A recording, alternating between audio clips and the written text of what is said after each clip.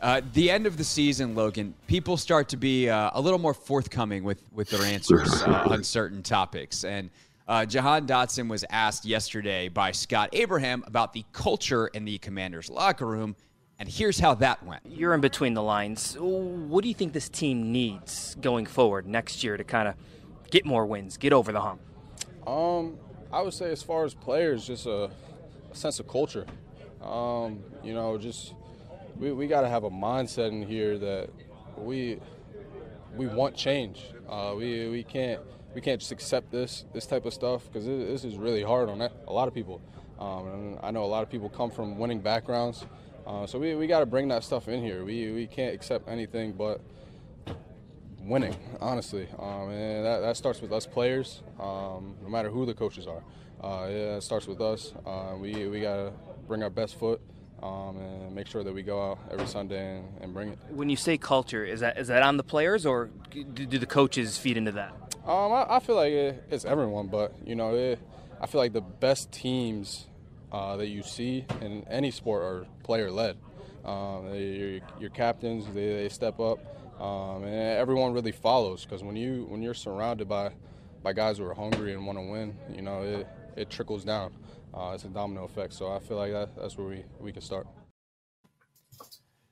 That audio courtesy of ABC7. Logan, you hear that?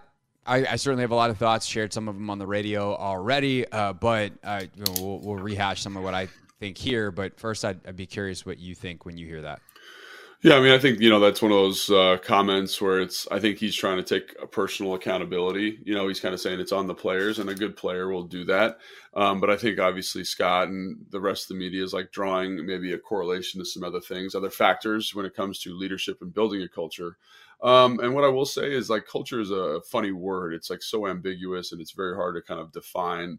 I think, Jahan alluded to, like, perhaps developing a winning culture, and I think, like, I've been a part of teams that have been led in both ways. Obviously the teams in 2010, 11, 12, I think were very player led teams. Obviously you had one of the most dynamic leaders that I ever played with in London Fletcher. And I think Mike deserves a lot of credit for kind of empowering the right people and encouraging that type of leadership, obviously. And Fletch was fantastic. And it was an older team.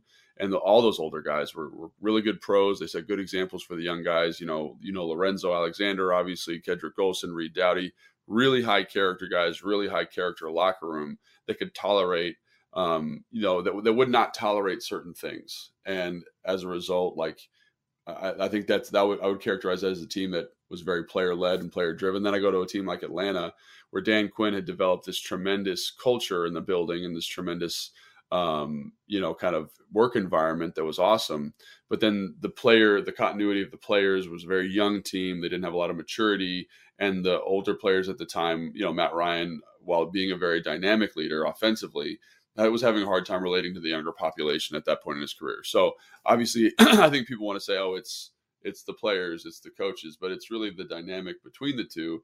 And I think it's crazy in the NFL how dramatically that can change, in year to year, because like the roster turnover is so crazy. So I think people are going to make a lot of this soundbite, and I kind of understand why to a certain extent, but I think that ultimately I agree with what he's saying. Like, this is a player thing. Like, and when you look at this situation specifically, like, we don't know if it's for sure. We all anticipate big changes in terms of coaching staff, but players are kind of the lifeblood of the organization, especially players like John and Duran. Players are going to be here for a long time. So their leadership is going to be extremely important. I don't think Jahan's being critical of them necessarily, but I do think he's calling attention to something that he'd like to see change. Yeah, I mean, I do think it's interesting when he mentioned specifically the captains, and I don't know the relationship between he and Terry, Terry is obviously in his room, so the relationship there is going to be more important for him as a fellow wide receiver. But obviously John is kind of one of the key voices, if not the key voice in the room. And when you talk about that relationship between players and coaches, one of the things that I wonder about, and this is, I'm going to be very clear here. There are times that I know things and I wink nod and I'm like, I wonder, hey, I don't know anything here. This is me purely speculating, just kind of watching what has happened. And not even speculating, me truly like wondering. Like, John is a guy that I remember after his rookie year, the way he answered questions at the end on like locker cleanout day. I remember going on the Junkies the day after going, I don't care what they do this offseason. If they don't put a C on that guy's chest, they've made a mistake. Like he is so important with how he thinks about the game and winning and all this kind of stuff. Still pretty fresh off Nick Saban school and all of that. And you watch how Chase and Montez, but really Chase emerged as a very loud voice in the same room and not necessarily always in a constructive way. And I just wonder if John kind of felt like sick of it and neutered to an extent. And that undercut his voice as someone who was trying to lead in a certain direction, and maybe there was some tension pulling in opposite directions. And that can happen within a locker room. And sometimes it can be healthy, but obviously in this particular case, it certainly hasn't been healthy enough to produce wins.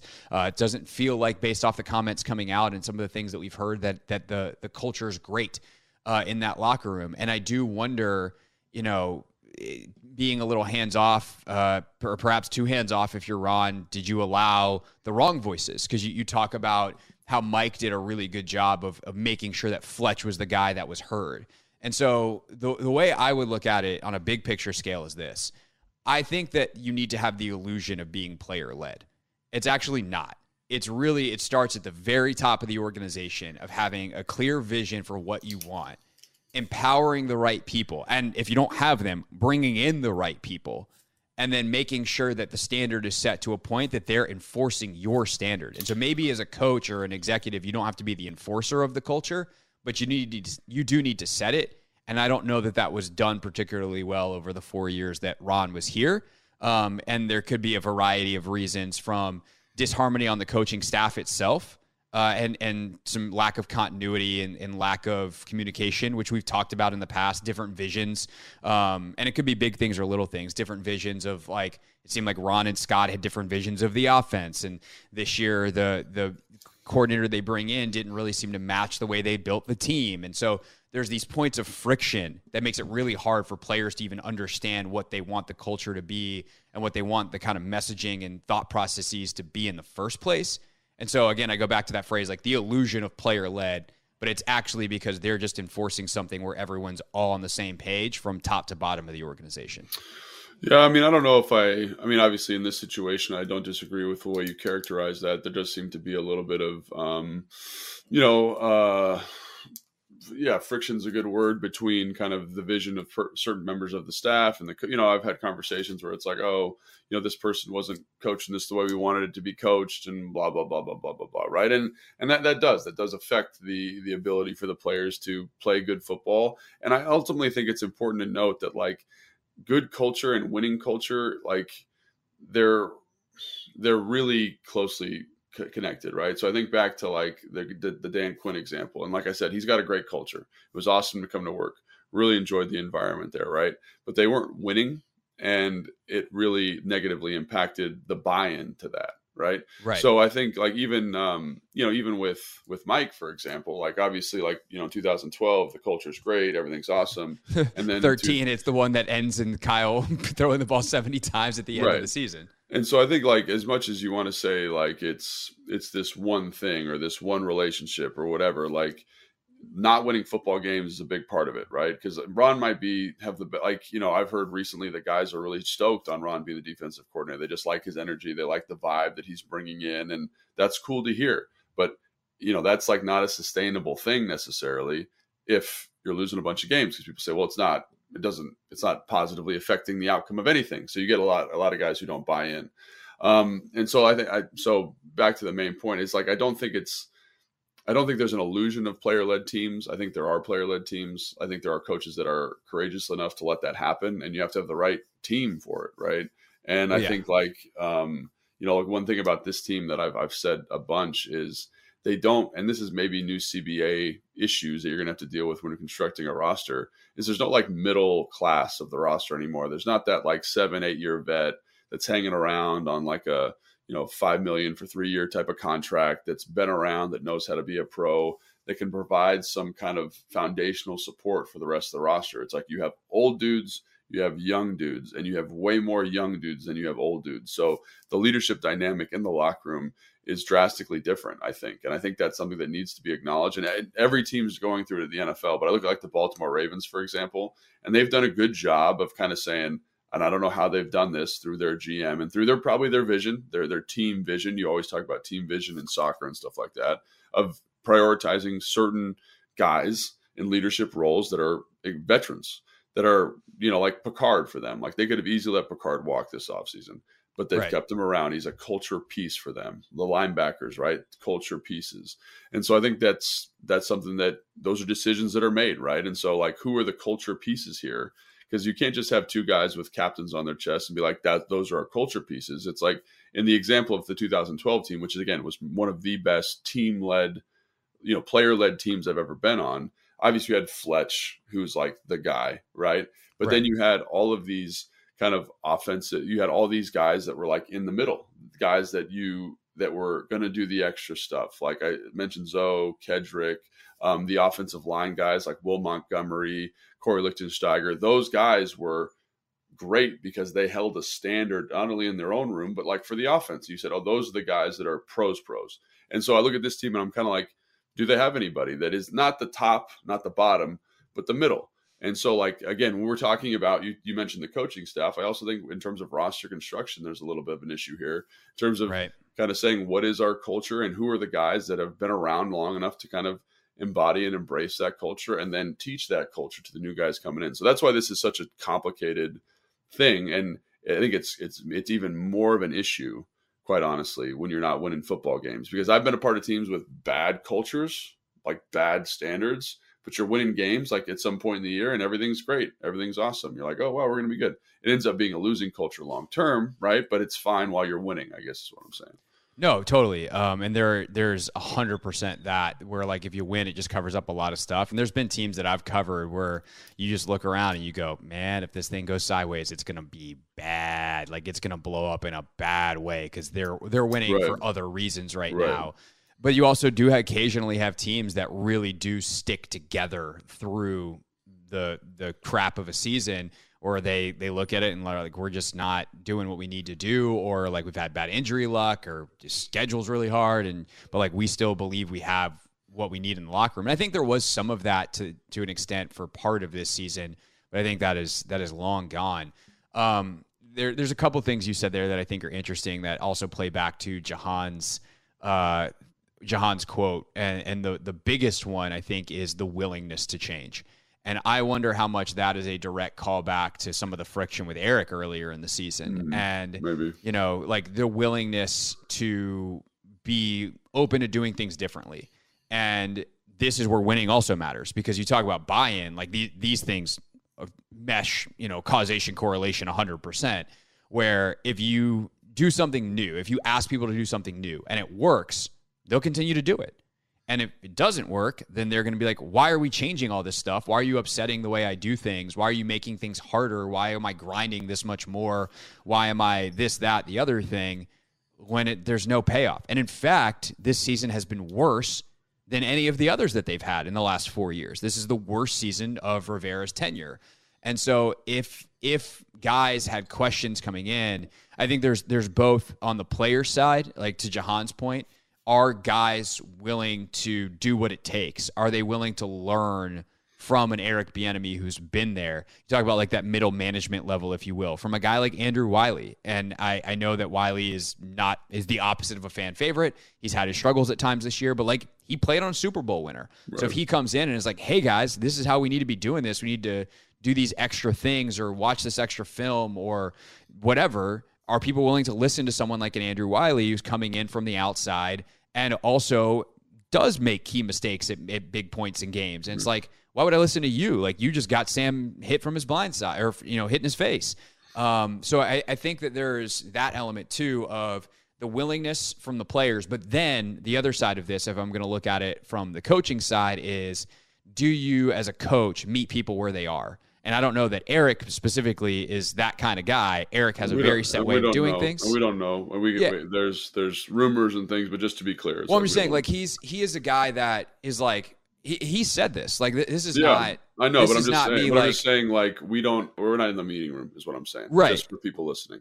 Yeah, no, we're not in the meeting room for sure. But it's like, if Eric is like my way or the highway, and this is the way we do things, this is the way that I do things, and I know it works, and you're not willing to meet guys where they are and bring them to where you want to go, that's not going to work either. Yeah. And so it's not that Eric is wrong about the way that he wants to do things. It's just that it's getting the guys to come along with you.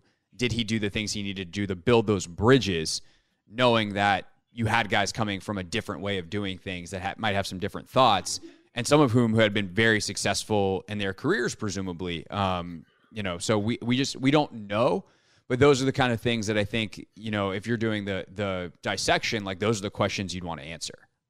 Yeah, 100%. And I also think, like, leadership and culture, like, there's such a psychology element to it. Like, Yeah. I do the high school football coaching thing, and we had like a very interesting season, where it's, the head coach had to step away for a little bit. And then when he came back, like, and they're high school kids, but in some ways it like magnifies leadership. It magnifies culture in a way that I think is very unique. Because in the NFL and in college not so much, but in the NFL for sure, there's like a professionalism that hides some of the cultural deficiencies, right? Because everyone is kind of like, I'm a private contractor, I have to do the best for myself. And there's this external and internal motivation. They're like these very type A people most of the time. So I think it covers up a lot of cultural deficiencies. Like, when you're in the locker room, like, you won't be able to tell. But in high school, I think it's more, they wear it on their sleeve a little bit more.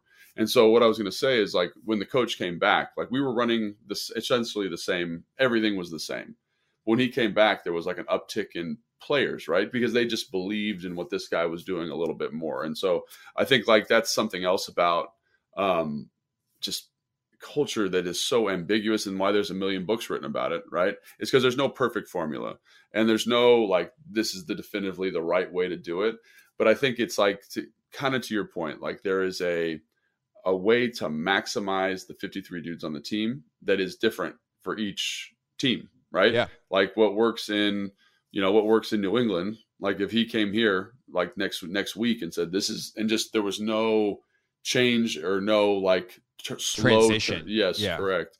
That would be really challenging. I think you get a lot of pushback from him, in terms of what Bill Belichick and his leadership style and the culture that he is purported to have in New England. So I do think there's a lot of that about kind of finding the right mix for what your players need, for what your team needs. And it's different for everybody. Like, we just talked about this team and the construction and all these different things. So I think that's one of the things that makes it really hard. And it makes it especially hard when you're not winning football games. It makes it really, really hard to kind of keep any kind of cultural identity, any type of cultural vision. And you've pointed out some of the things, like position coaches, like, I think back to the Sam Mills thing, and that was obviously something where he's not coaching it the way that Jack wants it to be coached. And that, undermines that room and sets that room back for a couple of years and makes that room kind of, like you said, like you alluded to, maybe the fact that John is frustrated by Chase, and because Chase isn't doing what Sam wants or what Jack wants, and there's no accountability. And obviously, so I think there's a lot of things with this team with regards to culture, but I just wanted to point out that, like, there's no magic formula. Like, the new guy coming in, right, like, is not going to be able to be like, this is the road to good culture. He'll have to come in, evaluate the team, and be like, these are some things I think we could do differently from a cultural standpoint. And I think that's the thing about this that's so about Jahan's comments specifically that are so interesting, because he's not wrong to say it's a player thing, and you're not wrong to insinuate that it's a coach's thing, because every team, like I alluded to, like when I was talking about my career, is different, and the mixture of getting that done is hard. And I think having a coach and a team and leaders on the team, a leadership in the coaching room, and leaders on the team that understand that it's different, it is what makes a good culture. And it's really hard to find people like that. To be clear about what I'm saying, I'm not saying it's a coach thing versus a player thing. I'm saying it's a cohesion thing. No, yeah. I think we're saying the same thing. I know you get what I'm saying. Just to be clear for the audience, like, it is a cohesion thing. It is, can you get everybody on the same page? And I think, like, for instance, to go back to the John example, like, did John all of a sudden become a bad leader? No. I think John got sick of some stuff, and he's a human being. Right. And so maybe his leadership fell off this year because he was just tired of seeing some of the other people get away with stuff that, in the winning culture that he was used to at Alabama, right? That's his Very example. different. That's his version of what this winning culture looks like, which Nick Saban runs the tightest of ships, a version, by the way, that would not really work probably very well in the NFL, because all of a sudden the power structures are different from college to the pros with contracts and grown men with families versus college kids. But like the level of looseness, which Ron has had success with because he could trust guys like Luke Kuechly, et cetera, in his past.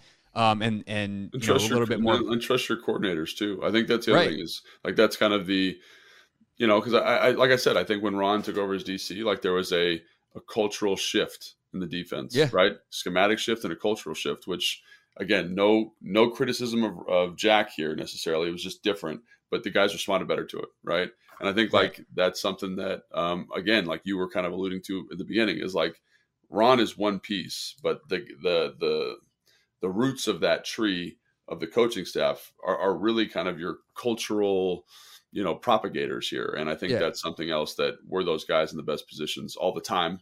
I don't know. So. Yeah, and then the front office side of it too is like, who do you bring in and empower, and like how much does that matter in your scouting? I know for a fact when the old regime was here that some of the high up personnel, maybe not a Bruce Allen, but like the Kyle Smiths of the world and some of the people on that scouting staff really prioritized certain types of guys. And that's why John Allen was targeted, by the way. It's like, we want this dude to be, as our first round pick, the captain of the football team. Like, was Jamin, like, I like Jamin's progression as a football player in a lot of ways, but like, I don't think that he was ever drafted with the idea of like, oh, that's going to be the captain leader of our team. And who you prioritize and what skill sets you prioritize from like the makeup standpoint of who your best players are matters a lot too. And I think that's something too about like that 2012 team, for instance.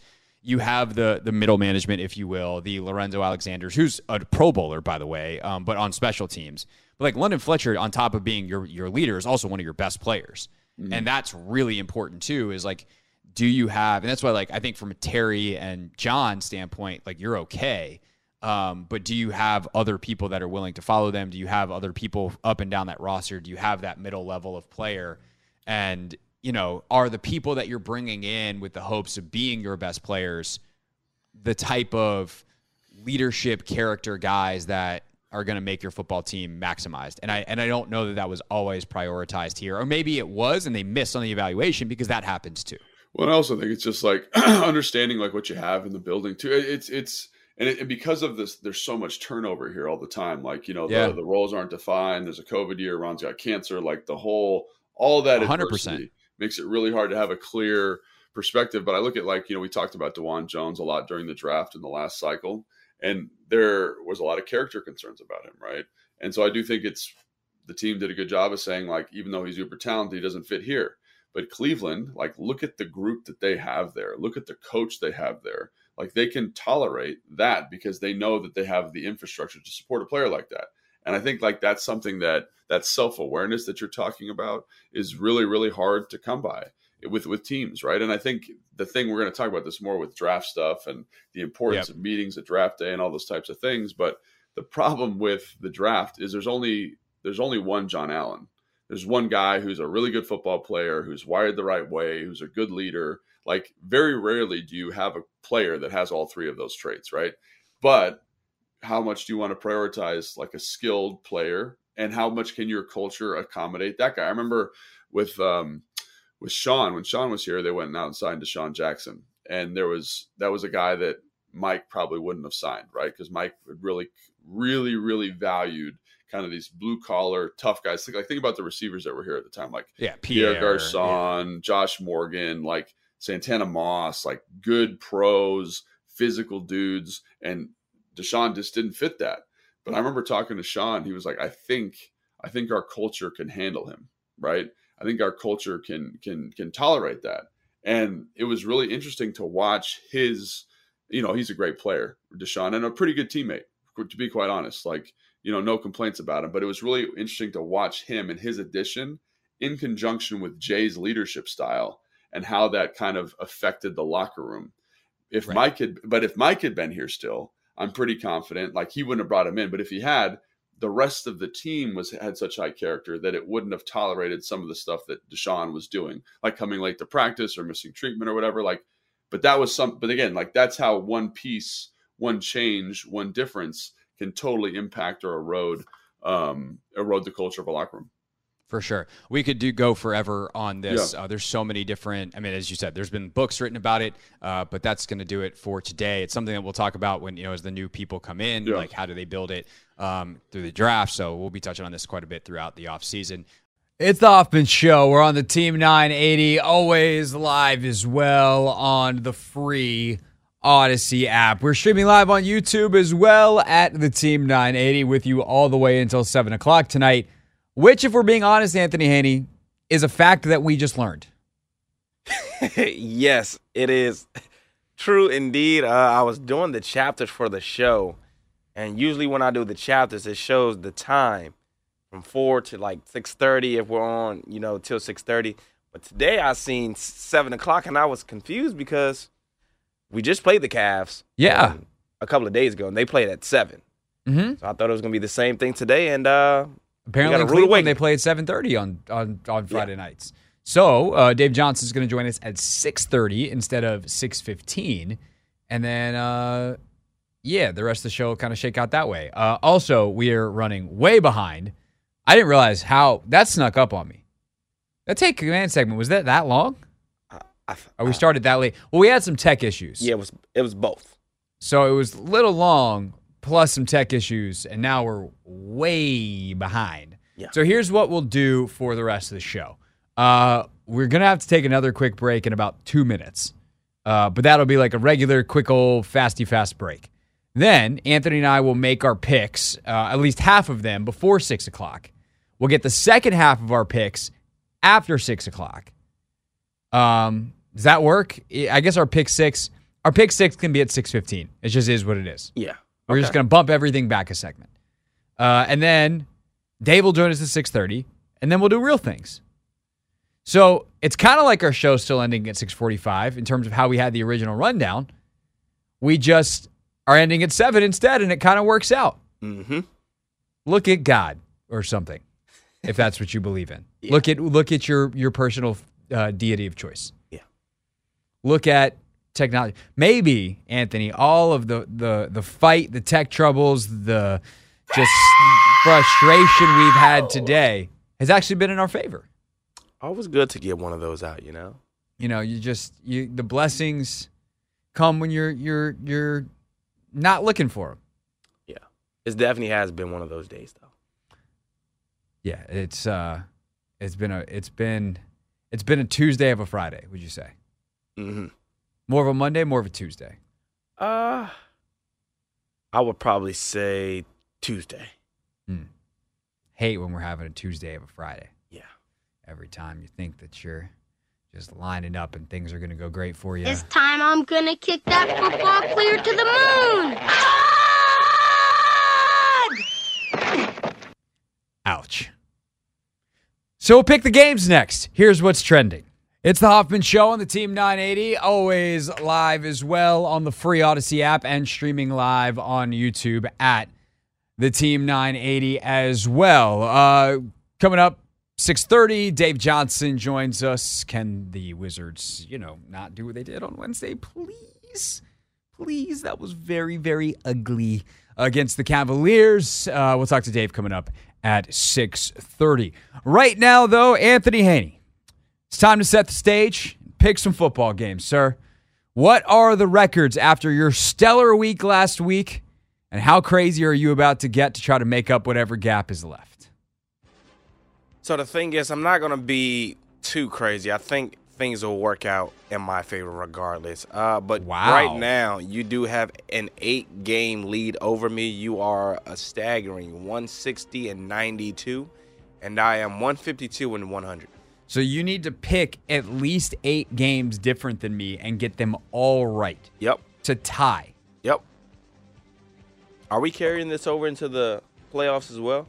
I guess we could. Okay, just making sure. Should. Because then it becomes a less desperate deal for you. Oh, yeah, for sure.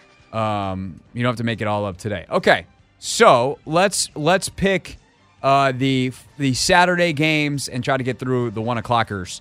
And then we will get to the meaningful games in the next segment, provide a little bit more analysis on those perhaps as well, because all the 425 games on top of the Saturday games are your most meaningful ones in terms of playoff implications. And then obviously Sunday nighter AFC East is on the line as well. Starts off 4:30 tomorrow, ABC, ESPN, Steelers and Ravens. The Ravens are 13-3, have locked up the number 1 seed, and thus are sitting many players, including MVP favorite Lamar Jackson.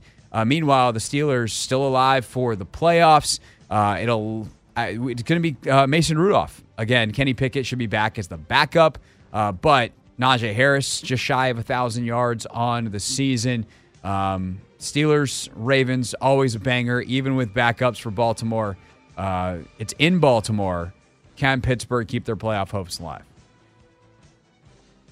I think they do. I do. Baltimore's resting a lot of guys, a lot of starters. Yeah, I just think this is, written for, the Steelers to go out here and win this game.